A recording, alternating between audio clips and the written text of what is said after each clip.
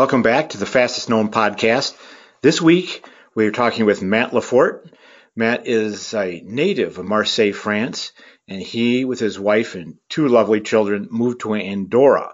Andorra is not a small, but a principality on the border between Spain and France in the Pyrenees. It's a principality because it doesn't have an army or a currency, but it does have its own type of government. So Matt is very well positioned to talk with us about all things FKT in Europe. Welcome, Matt. Thank you, Buzz. Well, it's always good to talk with you. And the French, of course, have been going after this for a long time. The Euros have been going after this a long time. But the fastest known time seen in Europe has a different style. Let's walk this back. The term fastest known time is now being used in Europe. It never used to be. And it is actively being pursued, as we're going to discover later on in this conversation. But going back a little bit, people have been doing this in Europe for decades. For example, in the United Kingdom, Bob Graham with the famous Bob Graham Round, that obviously was an FKT. So who else were the pioneers in Europe? And by Europe, we're also including the UK. Yeah, nice pun.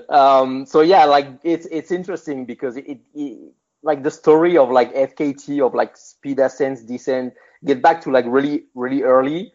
Like the first race myself here in the Pyrenees, we have records of the first race, the Vignemale race in 1904. Which was basically an up and down to get to the summit of Vignemale and back, 50K, roughly 50K, and almost 3,000 meters of vertical gain. And it was basically that, like moving fast and light in the mountains. So really early, people had that idea of like looking at the time and defining like the purest route to go up and down a mountain. That was like the key. And then, of course, you have Bob Graham in the UK, in the 30s, 1932, if I remember. So again, like he connected all those hills and made it within 24 hours. And the Bob Graham run started that way. And then you have the Charlie Ramsay, the Paddy Buckley. And those became like, like time to beat, or just like be in the club, like just like being within 24 hours to complete those amazing routes. It was there. So like no race whatsoever in the UK, old race in France, especially here in the Pyrenees. You have like different approaches, but like the idea was the same, like moving really fast and light and nothing much. Well, that's terrific. And of course, we could talk about this for hours, but you mentioned the 1904 race in the Pyrenees. And in other words, this has been happening as far back as we can go. There's no starting point. And some of the pioneers in the UK, of course, Bob Graham is known just because of his eponymous event. And by the way, a round, for those who don't know, is where one summits a number of peaks. It's what we sometimes call a link up here. And you get to the summits any way you want. So it's not a trail. It's not even a marked route. You just go around, if you will, the countryside, the hills, the mountains, ticking off the various summits by any way that you feel like. Yeah, for the Bob Graham, for example, you have 42 fells, and you have to connect those fells in a row within 24 hours. It's pretty straightforward, actually. 42 fells, and of course, that's what England calls, well, not so much mountains, but hills. Hills might be what in the United States we would call a fell. And as you said, they get after it. They're organized. They have particular rules. These records go back decades. When you go onto the continent, I think you just said a couple of things that are really important. I don't know if you're trying to say it, but it came right out, the purest route.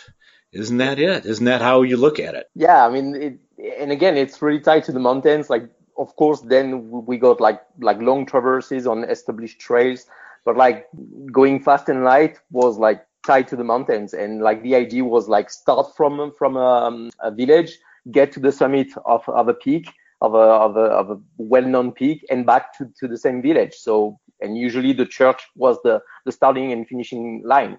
Like for like the Matterhorn FKT or like the Mont Blanc FKT with Chamonix, And it was like pretty simple. So like no route, you go the fastest you can, and back to the church within X amount of hours, and that was it. So yeah, that was like the style of the pioneers that people these days try to keep in mind, and with like better preparation and so on, they try to improve those times. So we see that trend coming actually in Europe. But like records like stand for like decades, like the Bruno, the Monterosa FKT that Marco just did this year. Those records like standed like for like decades because it was like super fast. Right. What a great heritage, and so different. So just to Yeah. make the contrast, here in the States, of course, a couple months ago, we completed the fastest known time of the year awards, which, by the way, is coming up in Europe, but we'll announce that here later on in the podcast. And a lot of ours are running trails. I could say most of them are running trails, from the Zion Crossing to, of course, one of our most iconic ones, rim to rim to rim in the Grand Canyon, and the John Muir Trail. But there, like you said, the heritage is quite different. You start at the bottom, you go to the top, come back down, and not only does it not necessarily have to be on a trail, but you can take whatever line that you want. And then, as you said earlier, I think the stylistic ethos is the purest route, which means, if I may say so, straight up, straight down, or following a ridge, something that was logical rather than something that was man-made. And you mentioned, of course, some of these super classics, the Matterhorn. And in terms of pioneers, the name that stands out on the continent is Bruno, who's a stonemason from the Aosta Valley in northern Italy. And he was the person that, of course, he did a lot of sky races, a lot of sky running. And he indeed competed against Matt Carpenter for a while. It was that era. those two had quite big battles. The amazing era, yeah. But the style is so, well, if I may say so, romantic or compelling for us, because a lot of the classic starts are literally at the steps of a particular church in town. Yes. In the States, we might start at a trailhead, of course, which is sort of obscure. There's like a sign. But there in Chamonix or Cormier, there's the stone steps of a church, and you run through the cobbled streets of town and then crank up to the top of the mountain that's visible from town. And that, of course, is the Matterhorn style, the Mont Blanc style. And that's an amazing thing to consider. Yeah, I mean, like, and again, like straightforward, it's super simple. I love the vision those people had back in the days, and the idea was basically like try to go like as fast as possible, like don't think too much, like what's the best route, take as the minimalist approach that you can have, minimalist equipment, and then go and get it. And it's amazing because Bruno record, it was from 1995, and it took like long time before a guy like Kilian go and after it and beat it, because like people thought like the same as Bob Graham FKT this year. People thought that nobody can beat that. It's impossible. And Kilian went and beat it. And Bruno, when you talk with him, he said that Kilian's record will be beaten in maybe 20 years. Because it's that big of an accomplishment. But like nothing is like forever. So. It's pretty amazing to see that people look after like the pioneers, those old records, and yeah, like maybe in 10, 15 years, people will be like talking the same way about Kilian that we do today about Bruno. That's interesting. Bruno is, my guess is that many people listening to this podcast have never heard of Bruno Brunon, and prior to Kilian talking about him, I'm sure most people have never heard of him. I made a point of interviewing him and meeting him when I was in Italy a number of years ago. And I was told when he set that classic record on the Matterhorn, when he came running back down, through the streets to finish at the church, people were literally crying. They were so relieved that he was alive. I mean, that's the style is really different, isn't it? Yeah, I mean, and also like the they took risk on the Matterhorn, because it's like the upper part of the mountain. Obviously, it's really alpine terrain, so they don't have any protection. So it's really like top of the art, and they are taking like risks to go fast. So also you had like controversies with people saying, no, this is not the way you should behave in the mountains. And still to this day, you have those two different approaches in Europe, where you have people like saying, no, this is not the way you have to behave in the mountains. You have to go slower. And then you have like other people saying, but this is another way to experience and to enjoy the mountains. So not going fast doesn't mean that you don't enjoy anything and you just want to die. So it was like sort of difficult to have like those two communities like talking to each other and understand each other. But yeah, like what Bruno did in back in 1995 was amazing. People were relieved to see him back in Sardinia.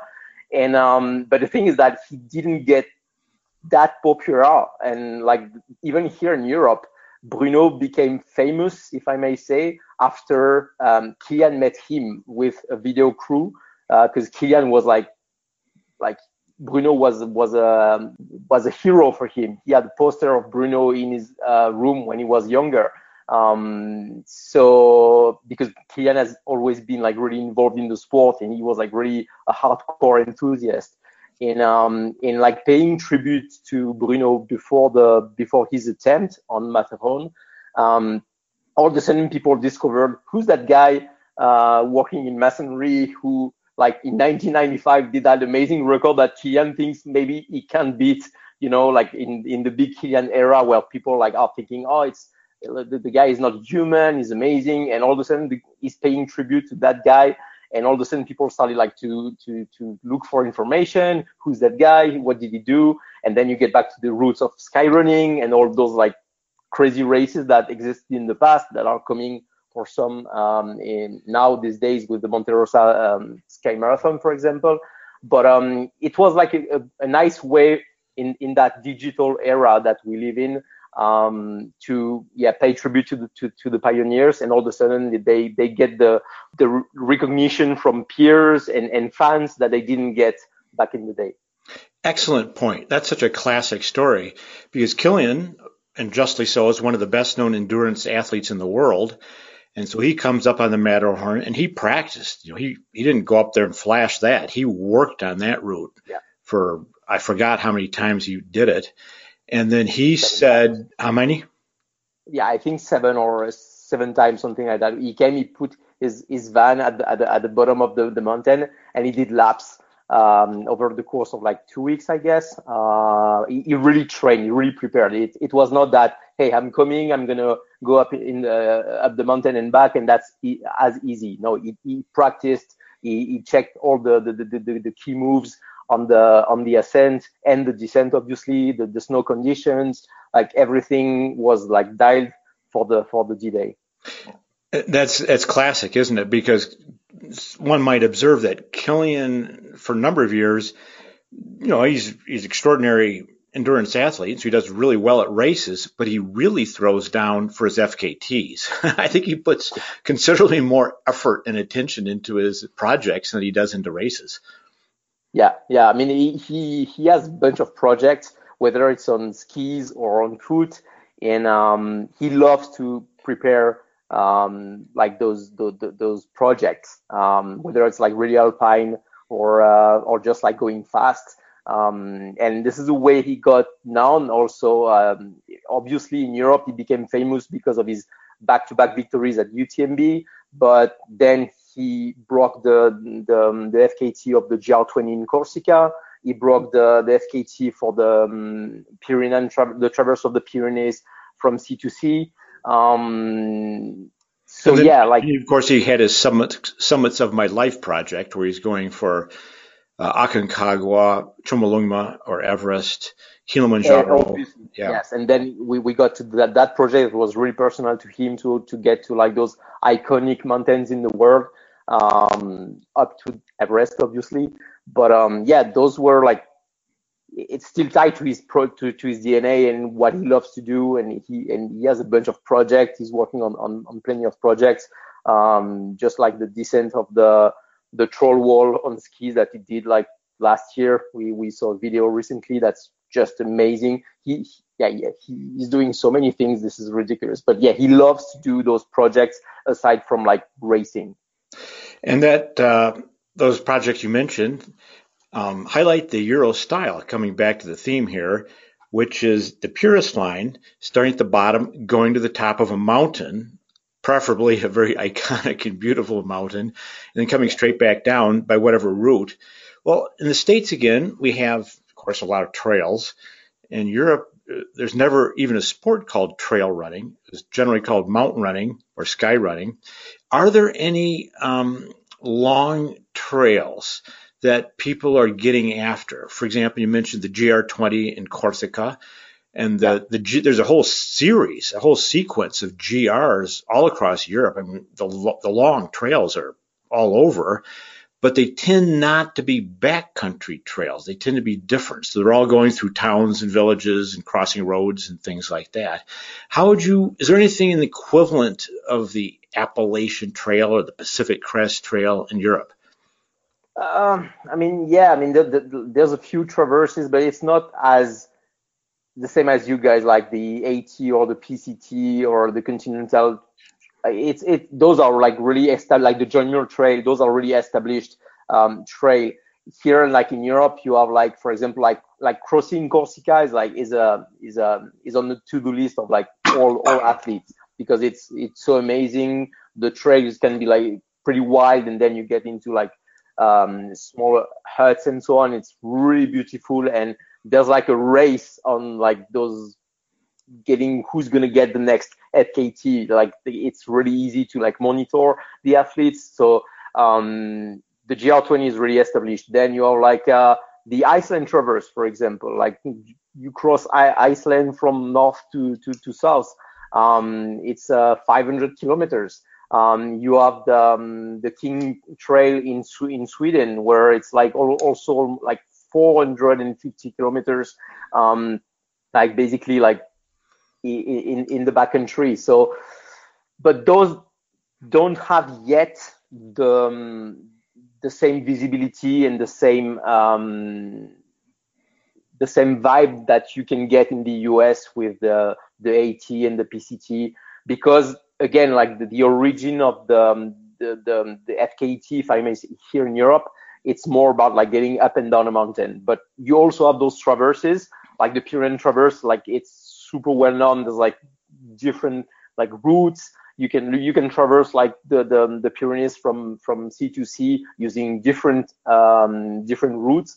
So there's like different record established based on those different routes.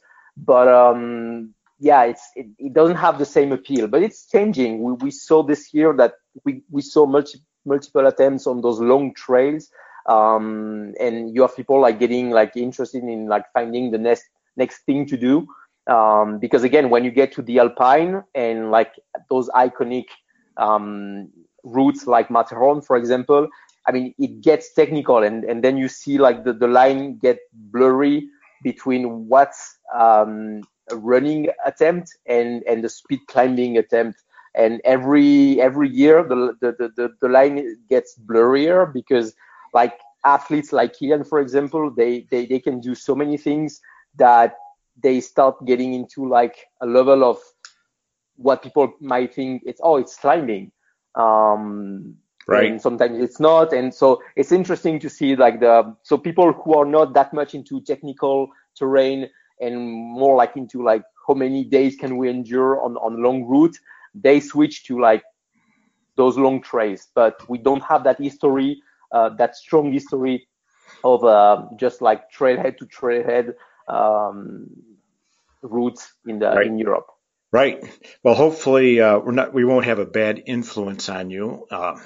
Just kidding on that, of course. So there's the differences we've highlighted so far is that strong emphasis in Europe on the summits, and that even goes for the fells in the UK, which frankly aren't that high. My apologies to anyone listening in the UK right now, but they're terrific. They're fantastic summits, fantastic routes, but still it's always about the summit. And when you move to the continent, it becomes a technical aspect. You mentioned Kilian parking his van at the bottom in Slovenia and working on the Matterhorn for 2 weeks just so he has every move down pat. And that's what a lot of people have done on Monte Rosa and Mont Blanc. And also you noted that the line between climbing and mountain running is blurring. That's happening here as well, but Europe, that's always been happening. So there's a technical aspect that is a stylistic difference. But here's one last difference, Matt. I think sometimes in Europe, low key is not the style. I think in here we still like to think of ourselves as cowboys. You know, we're off there all by yourself in the middle of the woods, doing something special. Well, there's a little more sponsorship, a little more hoopla sometimes in Europe. Is that the case? It's true. So, like for example, like the GR20 usually when an athlete try to break the record on the GR20, he gonna get like lots of support from like brands, and so you have like crew, and it's not low key.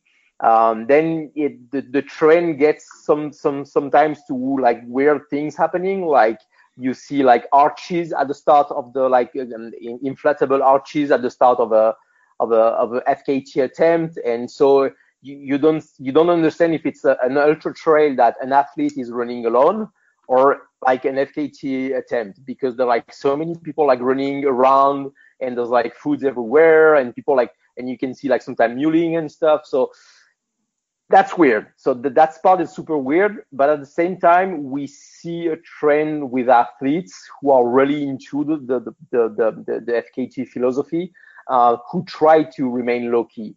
So like, for example, like with, again, with Kilian, for example, like he did like a traverse from Italy to the summit of Mont Blanc last year. He just published so the Intégrale du Brouillard, which is like a beautiful traverse, like technical traverse to get to the summit of Mont Blanc. He broke the FKT. Three people broke the FKT last year, and they didn't get much coverage. It was like really low key, no hoopla on the social media.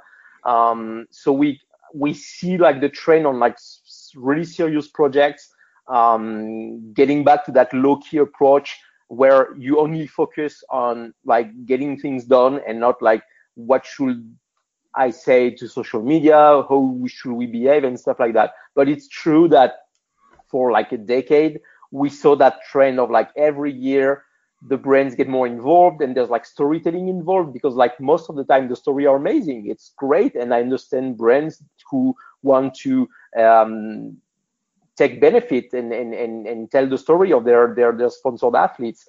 But sometimes it gets to a point where it's too much, like having inflatable arches. Honestly, that doesn't make any sense. Having a person like running for like 50 hours, like with a bunch of people around, I'm not sure that's the same feeling, the same vibe that you would think like being self-supported, for example, and like doing like really like work on yourself, and like, you know, when you're lost and stuff, like if you all the time you have like people with like GPS and food and water, and you have like camera crew everywhere, sometimes helicopters. Might get weird. Yeah. It might get weird. Well, and of course, that's personal opinion. And that's the beauty of the fastest known time scene, is that it's a community. And this community has a big tent, so people can pursue it in whatever style they want. And if some people say, yeah, it's not for me, you just kind of move to the other side of the tent, and it's okay. Now, I tell you the funny contrast. There's many funny contrasts, but one has to think of Scott Jurek on the Appalachian Trail a few years ago, where he had this backlash from the state park director at Baxter State Park in Maine, where Scott popped a champagne bottle on the summit of Mount Katahdin.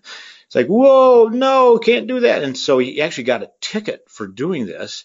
Meanwhile, as you note, that there's those giant inflatable arches here at the start of some of FKTs, not just races, but some of the FKTs, and sponsors are being involved. While at the same time, Matt, sorry to summarize this, then you have other people who are just kind of backing away from that and doing great projects and just doing them on their own and announcing it later. So it's a big tent, and there's a lot of different styles. Yeah, yeah, really different styles, and again, it's going to be interesting to see in the future where it goes. It's also like interesting that because we see that trend happening now in Europe, like with those FKTs, we need also to look out for like what's like genuine, like beautiful adventures, and what's like just like, okay, so that's nice. You did like the mountain in your backyard. Does it make any sense or not? Because like the trend will be also like to go and like call for FKTs every other day, which will be more like OKT versus FKT.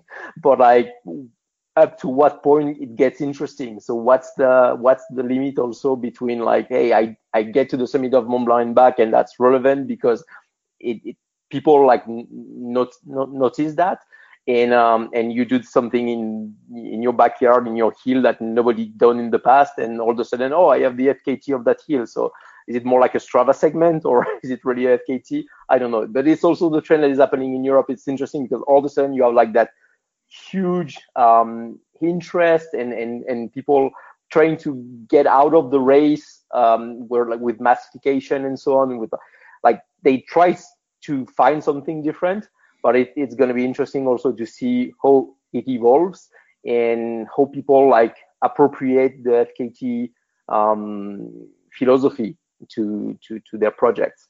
Right. Well, there's that stylistic difference. And of course, pardon me, Matt, but being a native French person, you would like to come back to what's beautiful, right? What's inspiring. I like it. This is so good. I mean, some people say, what's the fastest?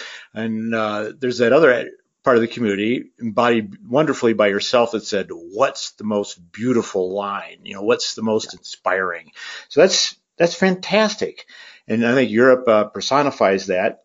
So speaking of what's next, the fastest known time of the year award has come to Europe. And you indeed have organized this, patterned after what we've done for the past 3 years here in the United States. And you've organized a group of voters, highly credible voters, and you've got a list and they've all voted on it. And so I think next week on this very podcast, we're going to be finding out what the fastest known time of the year awards are in Europe. Yes, great stories to tell. So I can't wait, honestly. I can't wait. I like it. And again, I like the way you phrased it. You could say, well, yeah, there's some really fast times. But that's not what you said. You said there's some great stories to tell. Yeah. And that's kind of what it's about, isn't it? It's why. It's how do these people inspire us, and what makes it interesting and meaningful? Yes. Well, definitely. Do you want to give us any quick hint? I mean, so we have men and women's categories, and this could be from the UK to Italy. So here, let's just do a teaser. For the women, what country was the fastest known time of the year award done for women? What country did it take place in? Okay, so we have like a tie for first place for the women, and it's going to be interesting to discuss about that, but it's both Iceland and Italy. Iceland and Italy. Okay, the I's did well this year. All right, well, there's a little teaser. So everybody, please stay tuned for next week. We're going to have Matt back, learn about the great stories coming out of the fastest known time of the year award in Europe. And always go to our website, please. And they're coming in hot and heavy. I know it's the middle of winter, at least in the northern hemisphere, but we're having probably 2 fastest known times getting posted to the website every day now in the middle of the winter. And if you want to make a donation, please do it on the website. You can be a Patreon, or you can just make a donation. We'd really appreciate it. Matt, thank you very, very much, and I look forward to talking with you next week. Definitely. Thanks, Buzz. See you next week. Okay.